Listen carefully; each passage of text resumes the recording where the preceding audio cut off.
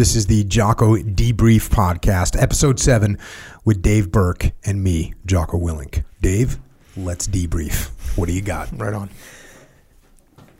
We've got a project manager. So he's one of 4 senior project managers.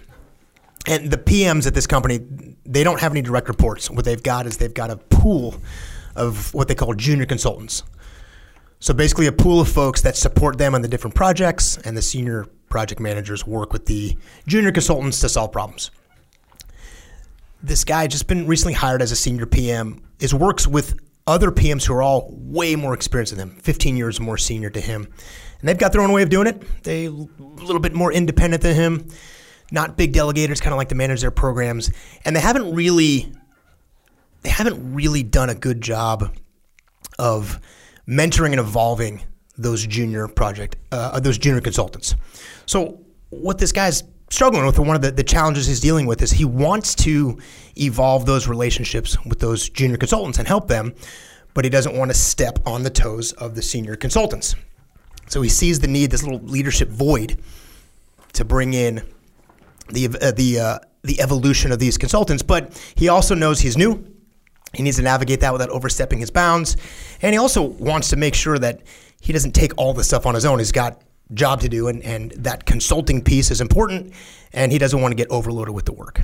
Well, I give him right now out of the gate an A for awareness, because a lot of people coming out of the gate, especially if they're young and they're fired up, they can't even comprehend that maybe it might rub some people the wrong way to start being the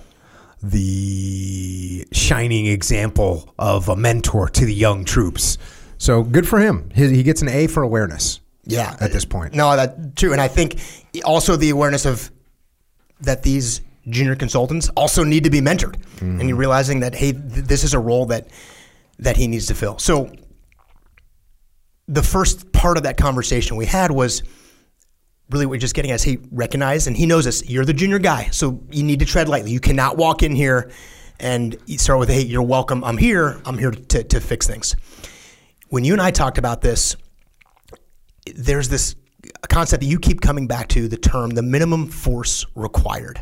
So the amount of influence, the amount of exertion you want to push to get the outcome that you want without doing it so much that it's very clear that what you're doing is applying force to this situation. Which is interesting, because some people don't even recognize that there's a spectrum of force that can be applied. They only recognize that there is one level, maximum force. And even if they don't recognize maximum force, they just kind of roll around at like level 7 force. Hey, this is what we need to get done. That's how some people roll. And what's really cool is if you want to look at that spectrum, there's this spectrum of maximum force where you're just imposing your will on your subordinates. When you get to true minimum force, all of a sudden you're in a spot where the people that are having the force applied to them don't even recognize it. It's so subtle that they just actually think they're proactively doing what it is that they want to do, and they don't realize that they've been guided in a way by this unseen, unfelt force that's moving them in the right direction.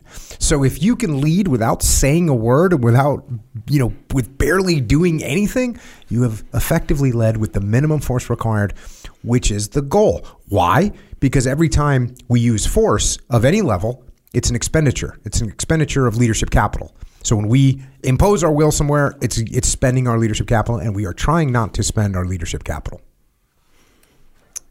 Yeah, indeed. The other component that I wanted him to look at was, what do you think the other PMs, his 3 peers, those senior guys, what do they want in the end? They probably want to be supported by this pool of junior consultants as best as possible. So this isn't something he needs to look at and go, hey, there's a problem, and what I need to worry about is creating a bigger problem for my peers. He's actually helping solve a problem that, kind of like you said, maybe they're not aware that this problem is an issue because of the way that they manage the situation. But as he influences and becomes central to the evolution of how that team operates, that team is just going to get better, and the beneficiaries of that is going to be those peers. And if he thought of it in the terms of, as I'm doing this and finding ways to mentor those teams, he actually is helping his counterparts. And so there's not really, if he looks at it the right way, there's not really friction and resistance there, assuming he doesn't do what you just described, which is walking in, the level 11, I'm here to fix problems that, oh, by the way, the implication would be is those are problems you've created. I wasn't even here for this, but clearly these are the things you've been doing wrong. He can actually help those other project managers, those other senior guys, without them even really knowing it. Yeah, the friction that he needs to watch out for is everyone else's egos and his own ego, but that's the friction that could be a problem here, because ultimately, from a sense of broad alignment, hey, what we're doing is we're training our subordinates so they can better support us. Is there anyone that votes no? Okay, great. So we're all kind of on board with this. As long as you can keep away from people's egos and not scratch their precious ego, we should be able to move forward. Yeah. How can I help this group of people better support you and the projects that you're leading? Get a little bit of advice, get a little bit of support, and then take responsibility for that, and just watch them be the beneficiaries of that, so the ego never gets part of that equation at all. And at the exact same time, you've probably got this pool of junior consultants that are probably struggling because these three different leaders are probably all different. They probably got their own nuances, and they probably don't know how to manage that relationship as well as they could. And what they really need is some mentorship. And if he can gently become the person that helps these junior consultants navigate those relationships with their bosses, that team is just going to get better. They're going to be better at what they're doing, and he's going to be central to their development. And it can be something where he doesn't need to take credit for that. He doesn't need to be acknowledged as the one doing it. He can be the one that recognizes what the senior folks need and how the junior folks can better support them. And he becomes the quiet or almost silent influence in making everybody in their role better. So the outcome of this and the cool opportunity, this is a huge leadership opportunity, is he's going to be the reason why that entire team starts to perform better. So this reminds me of a little trick. It's a trick. It has two situations that you can utilize this trick. It is subordinate jobs, or let's even call them menial jobs. So one way to use this trick is, you're my boss, Dave, and we could take this case right here. Hey, Dave, I know that it's kind of a pain to mentor these young troops. And, I know you got more important things to do. I don't mind doing it because I'm kind of new here. And you're like, you know what? Sounds like a good call, Jocko. Why don't you go ahead and mentor them? So I actually just subordinated my ego, elevated your ego, and I got to do exactly what I wanted to do. This is something that you can do all the time. You can use that trick all the time. Even though, look, we both know factually, is there anything more important in the world than educating and mentoring and raising up the troops below you in the chain of command? There's nothing more important.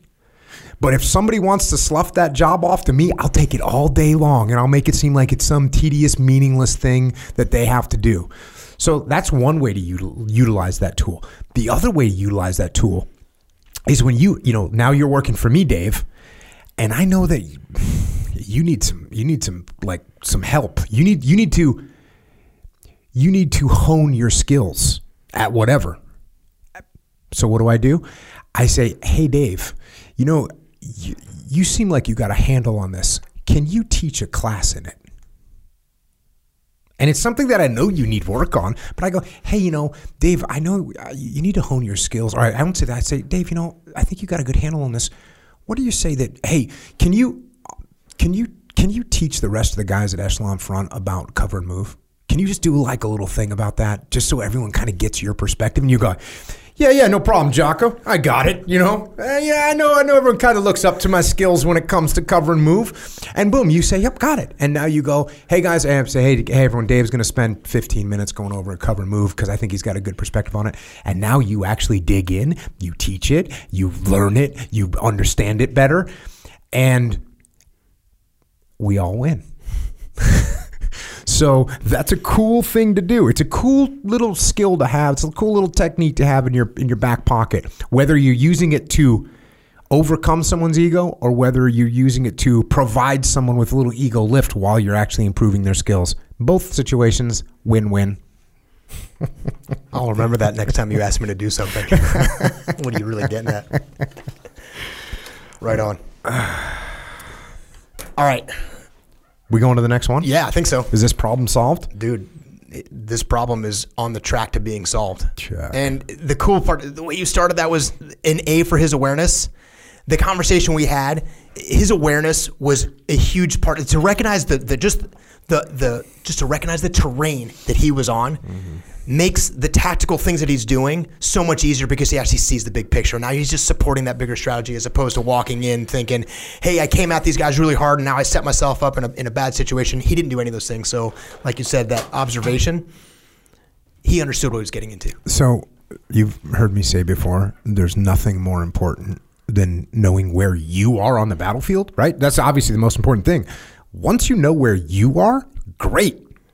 That's step one. Step two is like, okay, what's this terrain look like? How do I fit into this terrain? How can I utilize this terrain? Which direction do I move? What do I need to watch out for? And that's what he did. Knew where he was. Where is he? Let's outline this. Where is he on the battlefield? He's new. He is less experienced. He has some skills. And he wants to do good. That's where he's at. He knows where he's at. That's a very important thing. And then he does a quick terrain study. Okay, other people are more experienced than me. Other people have some egos that probably don't want to get brushed up. Okay, so these are just knowing your terrain. And then he's just able to maneuver through that terrain and use it to his advantage. That's what you do on the battlefield. What you do on the battlefield, you don't go, oh, cool, there's high ground over there, whatever. No, you go, there's high ground over there, I'm going to take it. Or you say, oh, there's an enemy strong point. What do? Just attack it? No, you go, oh, there's an enemy strong point, I'm going to avoid that. That's how you study the terrain of human beings. And that's how you utilize the terrain that you're looking at. You know where you are, you analyze that terrain, and then you maneuver effectively, and you actually utilize the terrain. That's what you do. Right on. You've been waiting for me to tie a knot on that one, haven't you? Man. Because a couple podcasts ago, I forget which one it was, I was like, hey, people are terrain. And there's the little completion of that thought. Yeah, and pulling back from that when we were talking about the terrain, and it was the example of, hey, this obstacle, you're not moving that terrain. You're not moving that mountain. You're not moving that entrenched position. You actually have to move around it. You have to maneuver around it. And that connection of what the terrain is and the fact that you're not going to move that terrain. You have to maneuver around the terrain. That viewpoint is huge when you're assessing what is it you're actually trying to do. Yeah, and then you can go ahead and move yourself into positions on the battlefield where you can no longer move. You can move yourself into the low ground. You can move yourself up against a cliff where you can't get up that thing and you just have to sit there and suck it up. What does that look like? It looks like, the boss that you pin into a corner by calling him out during a meeting, and all of a sudden you're going down. You're just going to sit there and get punished in a multitude of ways for that. So yes, if you understand that and you can maneuver through it, it's like jiu-jitsu. If you're on the bottom and someone's across side on you, you cannot bench press them off you. You can't. I mean, maybe if they're 100 pounds, but if they're equivalent size and weight to you, because they can apply pressure in different ways, you can't just bench press them off of you. You can't lift them 2 feet. You can lift them about an inch, and that can give you the space that you need to maneuver. All right. Next question. All right, this next scenario, a little similar. We've got an experienced engineer. He's joined the team. He's a senior engineer. And the team that he's about to join has a reputation of not wanting to work well with other teams. But interesting, the reason behind it is that, at least the reputation is that the other teams that they build this product and they deliver it to them, the other teams don't deliver. So they've got this friction-based relationship between the team he just joined and another team that really is designed to support them. And what's happened is that this team that's he on, they work with the other team because they have to, but the approach is that they kind of track everything. So they know the other team's not going to deliver. And so rather than build a really good relationship, they kind of monitor all the things they aren't doing. And they kind of got this checklist of, okay, this didn't happen on time. Okay, this didn't happen to this quality level. And so that friction has created this other team that has a reputation of not being able to deliver. They don't deliver. And this team's approach is to... So hold on. The A team, we'll just say this. The A team is the team that doesn't work well with others, but they get the job done. Yes. And now we got the B team is the team that doesn't get things done on time. Perennially underperforms. And the A team's approach to working at the B team is to keep track of everything the B team doesn't do. But not really help them in any way? But not really help. Yeah, that's exactly right. But so remember, this senior engineer just joined that team. And again, similar, he knows, he has this sense of, hey, our leadership, these two teams work for a boss. What the boss really needs is this product to get out on time, to be at the right quality. And this boss understands that there's an unhealthy relationship, and he sees right away, hey, our approach to doing this actually isn't helping us in the long run. So his question and the issue he's dealing with is the same thing: is, hey, how can he evolve this relationship with this other team that is, by the way, they are underperforming. The B team is the B team. They are not doing the things they need to do. And similar thing is what he's really talking about is he's trying to change the culture inside the organization, partially for his team and for this other team that's not under his chain of command, doesn't work directly for him. They work together. And probably the first thing that we talked about and one of the first issues is, as he sees that, there's a long history here. This is how it's been historically. And I talked about this idea of culture changes. Look, the way you see it is right. It should be very obvious that what you should do with the other team is help them. That's what they need. Don't underestimate how difficult that is going to be, because the scar tissue of the A team being burned by the B team, it goes back a long way.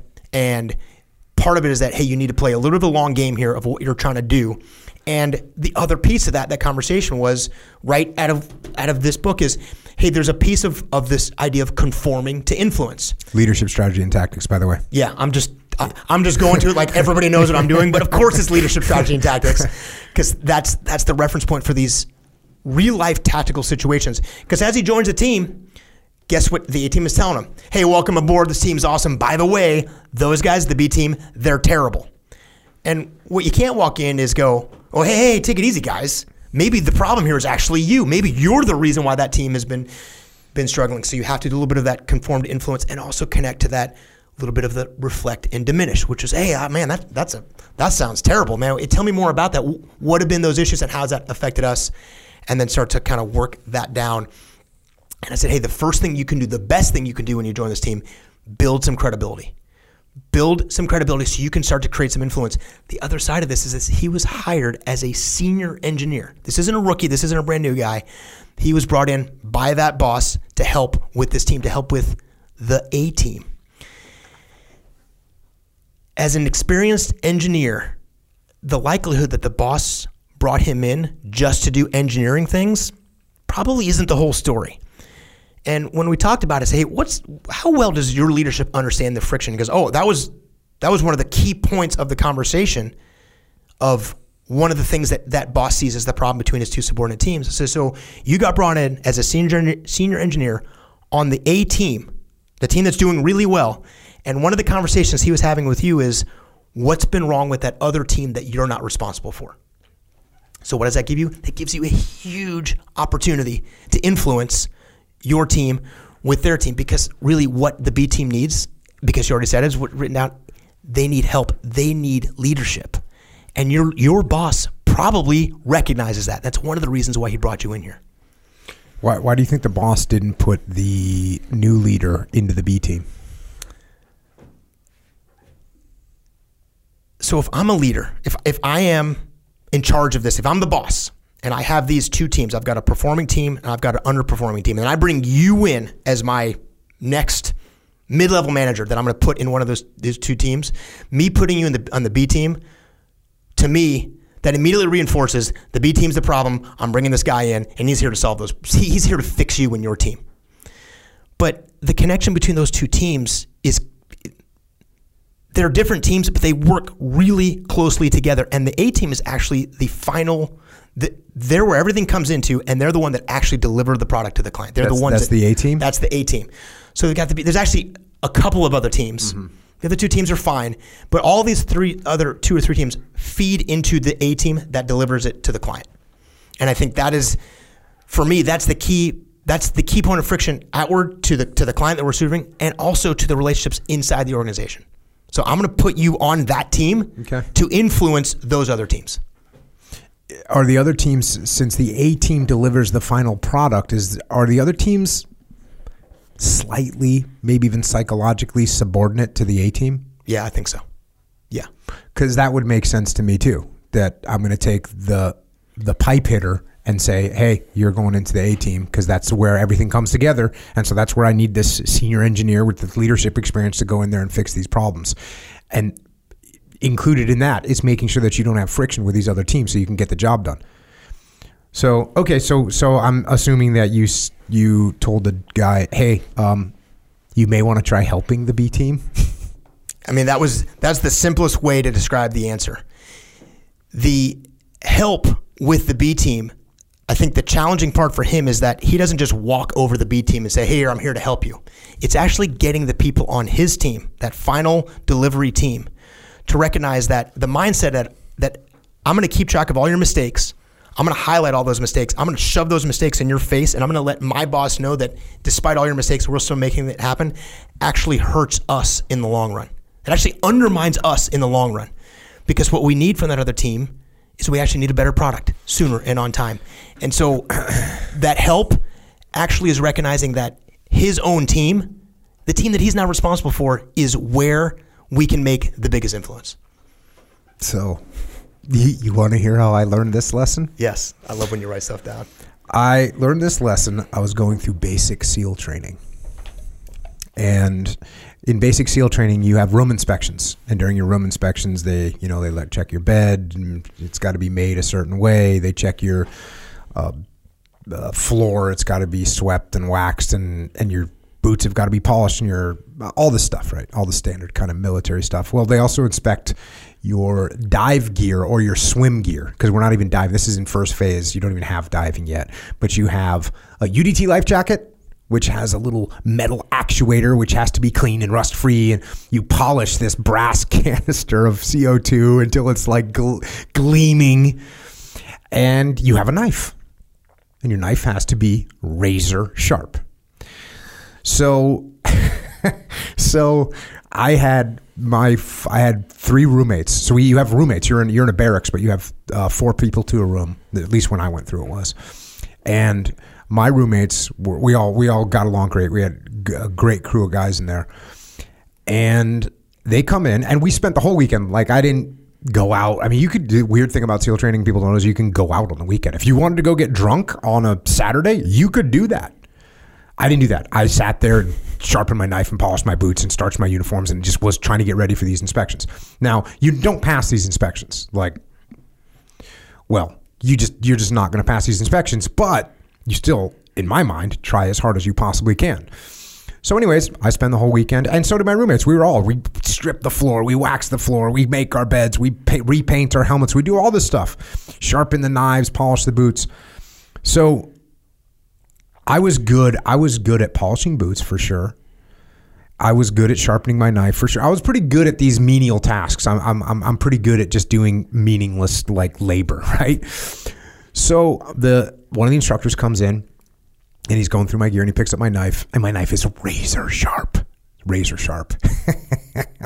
he takes it, and he picks it up, and he shaves the hair on his arm, and he's like, gives me like the nod of approval. And I'm thinking, that's right. Then he walks over to one of my roommates, and he's got his gear, picks up his knife. It's not as sharp. And he goes, and he says, hey, whatever the name is. He goes, hey, Smith, your knife sucks.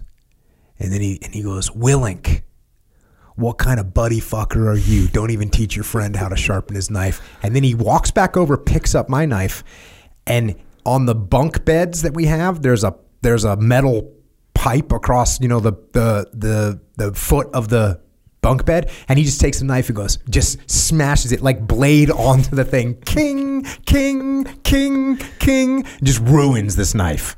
And then tells me to go hit the surf, and then tells him to go, and we all go hit the surf.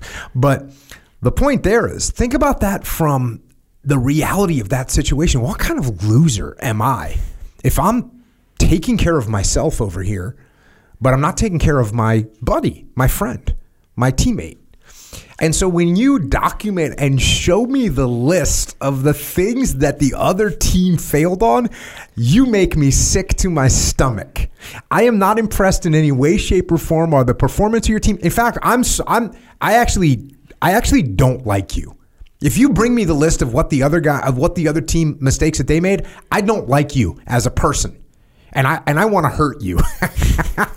So that's just so crazy. So if you think about it from that perspective, and this is one of those things, right? This is one of those things where our minds play a trick on us, because the trick is, it's so obvious when I tell that story, when I say, hey, Dave, if you bring me the list of the mistakes that your peer made, that's what you do, I don't like you. And I'm pissed off at you. You're a bad teammate. You're a bad leader. I don't like you. It's so obvious, right? No one likes that guy. But when we're in that position, we think, you know what? I'll look good. I'll look good if I show the boss what the mistakes. Here's a list of the mistakes that Dave Berke made. Here, look at how bad Dave Berke is. It's such a loser thing to do. So don't do that. Don't do that.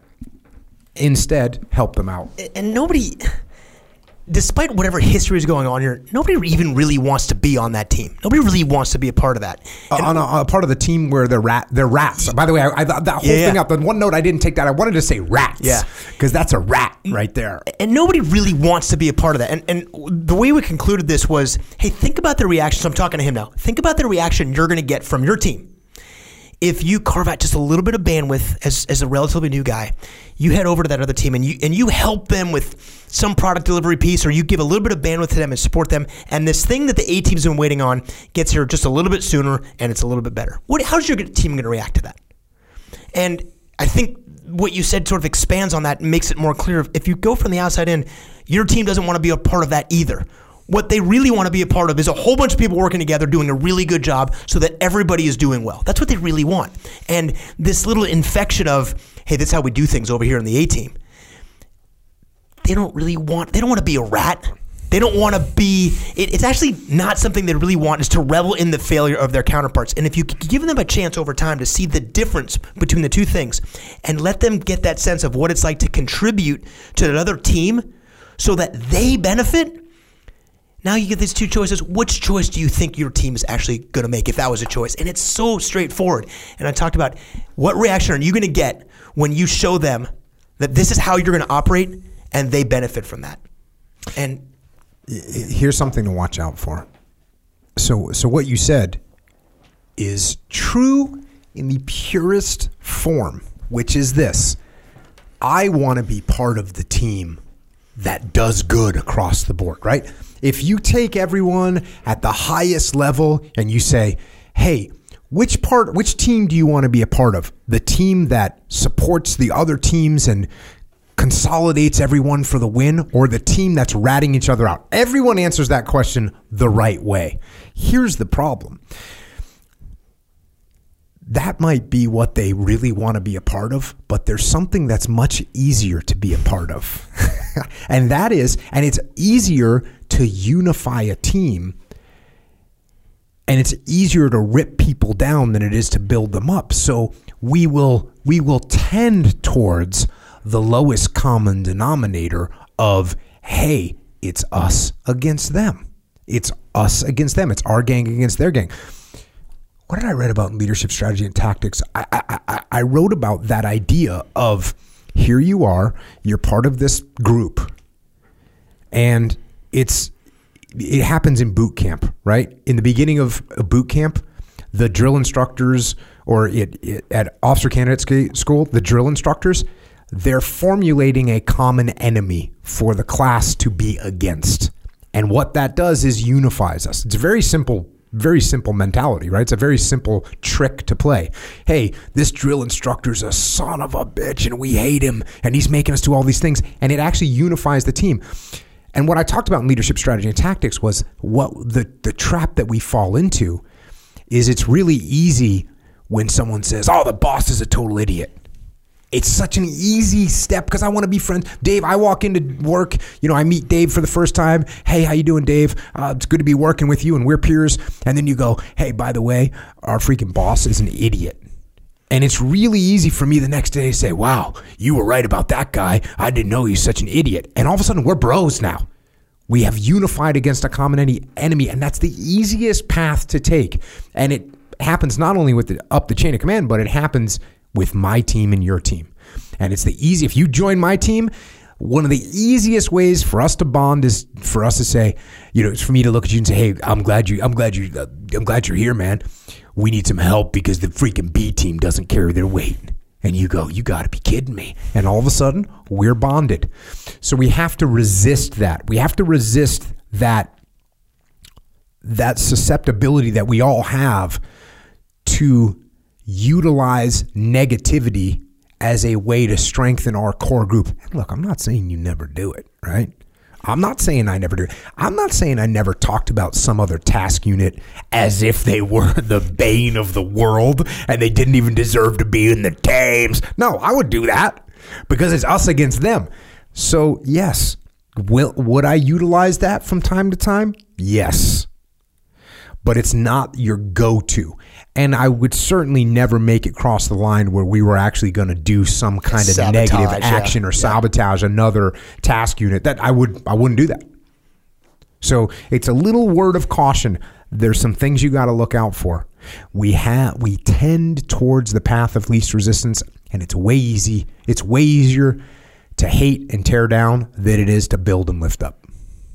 Yeah. I mean, obviously that makes sense thinking about it, and there's a piece about sometimes the energy sometimes that it takes to continue to reinforce this viewpoint of how screwed up that other team is, and I'm even just thinking the idea of like, you guys are tracking this stuff, like how much time does that Yep. And even though that's hard, think about what's even harder. What's even harder is saying, okay, you know what? They got some shortfalls. We're going to help them. Yeah. Hey, the easy path is like, we're going to write this down, which is just total savages. The hard thing to say is, hey, listen, what can we do to support them and help them out? We're here to win. Yeah. If they don't win, we don't win. And that's the long game. That's the scar tissue we were talking about at the beginning with him. It's like, hey, listen, you're not going to come in overnight and change this. There's this entrenched way of doing it, and you're going to have to play this a little bit longer than you might want to get them to see that. And look, I mean, that's kind of what we do. We come into these organizations, we come in with these teams, we see things from a different perspective, we see it from a different viewpoint, and then we help make the connection between the principles that we teach and how, if they apply them and where to apply them, how it eventually will make their individual lives better, which makes their team better, which makes their life better. And that cycle is the cycle we're trying to create by helping them connect what we teach to their world. So you just mentioned this. You said, you're going to play the long game. And I was reading something the other day, and I can't remember where I read it. But check this out. When you start talking about the long game, do you know how long that is? When you talk, let me rephrase that. When you talk about the strategic win, do you know how long that strategic game is? Forever. The difference between, the tactical and the operational is that the strategic win is unconstrained by time and space. So this goes on forever. That's what the long game is. The long game doesn't have an end, which is kind of crazy. It's kind of crazy to think that we're doing something because we're going to win. We're going to win forever. So how long is the long game? It's long. It's very long. Yeah. What else? Well, again, like I said, so that problem solved. Yeah. Yes. I think we're tracking on that problem. And it was just all these, and look, we get to see these things all. I mean, before I drove down here for this, I was 3 hours straight of just individual problem solving on different things with different clients, different situations. And that's my life. Bro, I get to do that all the time, which is, which is actually kind of ridiculous. Yeah. I just had a call with a client, which was my first call with this particular client. And he said this. He goes, I listen to you and I get jealous. And this guy's, running a big, massive company. He goes, I get jealous because you get to learn so much. And I said, normally I deny when somebody's jealous of me. I say, well, nothing to be jealous of over here, but you should be jealous of that. That is, I didn't say that to him, but that is a legitimate thing. The fact that you and me and the rest of the team at Echelon Front, we get to go through all these different experiences with companies. And the other thing is they have to experience a problem for 3 months. We get in there, we get this condensed version of the problem, we learn about the whole thing, and then we get to come up with a solution in 2 days. And that's awesome because we get to learn all those lessons along the way. So, yeah. Dude, totally. And for me, the coolest part about it is that I mostly stay with a company, and we've got multiple companies or a bunch of clients, but I stay with them for a long time. And a lot of them come like, hey, we have a plan to work together for maybe 3 months or so. And that might be kind of the going in plan that they have, and we're good to support whatever they want. And that 3 months, hey, can you, and we stay longer, and we get to see the evolution of these things individually, and we get to see the evolution of the organization, how the organization changes. We'll start with like a basic assessment, and then a year later we get to look and see how much by just applying these principles, just taking the things that you talk about on the podcast, the things that are in the book Extreme Ownership, the things that are in Leadership Strategy and Tactics, just applying those as we give them that perspective, that you look back and think, and you can see how much better they are and how much better their lives are. And I get to do that every single day. You know what's cool? Here's something that I didn't account for in the early days of Echelon Front. In the early days of Echelon Front, and I don't know, yeah, you were on board. Do you remember me saying, hey, listen, our goal isn't to set up 5-year contracts with companies because it shouldn't take us 5 years. It shouldn't take us 3 years. It shouldn't take us 2 years. It shouldn't take us 1 year. We should be able to go in, assess what a company's going through, and then get them aligned and organized and get their leadership set. And that's cool. And so, hey, if it takes us 3 months, okay, 6 months pushing. If we're talking 9 months, 12 months, I start looking at myself saying, wait a second, we're making a mistake here. Here's what I didn't account for, and this has been so awesome, is that when you take a company that has got some issues and you get those issues aligned in 2 months, well, then all of a sudden they get a massive increase in business. Their profitability goes up. They start hiring more people, and all of a sudden their growth, they end up with new issues that need to be resolved. And they already know where they resolved their problems last time, and they see the growth that they got from it. They come right back and say, hey, all right, we need to do this again. We need to go over this. We need to grow. We need to get our new leaders trained up. Like, that's what happens. So I didn't do a good job of accounting for that when I had that philosophy in the early days of Echelon Front of saying, hey, listen, we are not here to milk you of all this money. We're here to come in, solve your problems, and leave. That's what a special operations unit is supposed to do. Come in, solve your problems, and leave, right? That's what our goal was and is at Echelon Front. Here's the deal, though. Once you come in, solve the problems, then growth happens, things change, they acquire other companies, we get mergers, and all of a sudden they go, hey, wait, can we get some assistance again? And it's like, yes, absolutely. So when they win, we win, and it works out good. And that happens all the time. We'll work with sometimes one line of business inside a huge companies. And then that 6-month engagement will be done, and they'll go, hey, we have a whole nother line of business out in this region. Would you be available? And of course the answer is always yes. And the philosophy that you talked to me about at the beginning when you were standing up this LDAP program, like, hey, Dave, you're going to kind of lead this segment here. We are not in there to get our hooks in some company where they are relying on us. We're actually taking the exact opposite approach. We want them to be self-sustaining, to take what we teach and not need us anymore. And it made sense when you said it. But I didn't have the foresight either of, we go in there and we get that feedback, and then there's all these other areas they bring in. They're acquiring new companies, like you're saying, or they have other segments that are just decoupled from what they're doing, and they're asking us to do more. And one of the coolest things we're doing now is it's almost universal. The companies we're working on want us to help them build their own sustainment team, right, where we train their folks to be facilitators for the same stuff. And so, yeah. And once somebody comes back to the well 3-4 times, that's when we tell them, hey, listen, we can keep doing this, but we don't want to. You guys should do this on your own. And it's the same thing. You know, this is once again the special operations model. It's more of a Green Beret model, right? Which is, hey, we're gonna train the trainers. We're gonna train the troops. Once we've trained the troops and we've got a good amount of troops and they know what they're doing and the leadership is working together, cool. Well, eventually we want to train trainers that can, and we've worked with companies where we set up their own like customized leadership training program that we don't have to be in a part of anymore. So our time span has spread out a little more than I originally anticipated when we started this whole thing out. But you're right. The goal is not to get hooks in. The goal is to have people be able to carry on their own, and they are able to high five us. We walk away and they carry on in perpetuity for just victory. Yes. Check. Anything else? I mean, that's what you do with an LDAP, with an LDAP program. Yep. You do an assessment. You check out what they're doing, their principles, how they're doing it. Look at how we can get our principles into what they're doing. We don't have to come in, by the way, we don't have to come in and take their principles and throw them out. It's like, no, we don't need to do that. The principles are aligned. The leadership principles that we talk about are aligned in any organization. Yeah, any organization.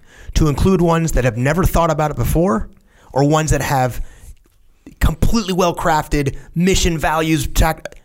They fit everywhere. Mm-hmm. They're either there as tools to reinforce what they're already doing or help them build it from the ground up. They fit everywhere. Right on. All right. We went a little long, and that's a good place to stop. So if you want to dig deeper into all these aspects of leadership in any arena, you can join Dave and me and the rest of the Echelon Front team at efonline.com, where we will sit there on Zoom, or actually I stand there and answer your questions, solve your problems. If you want to go to efonline.com, you can come and talk to us. If you want leadership guidance inside your organization, which is what we're talking about, come check out our leadership consultancy, echelonfront.com. I've also written a bunch of books on the subject of leadership, extreme ownership, the dichotomy of leadership, and leadership strategy and tactics. Got some other podcasts.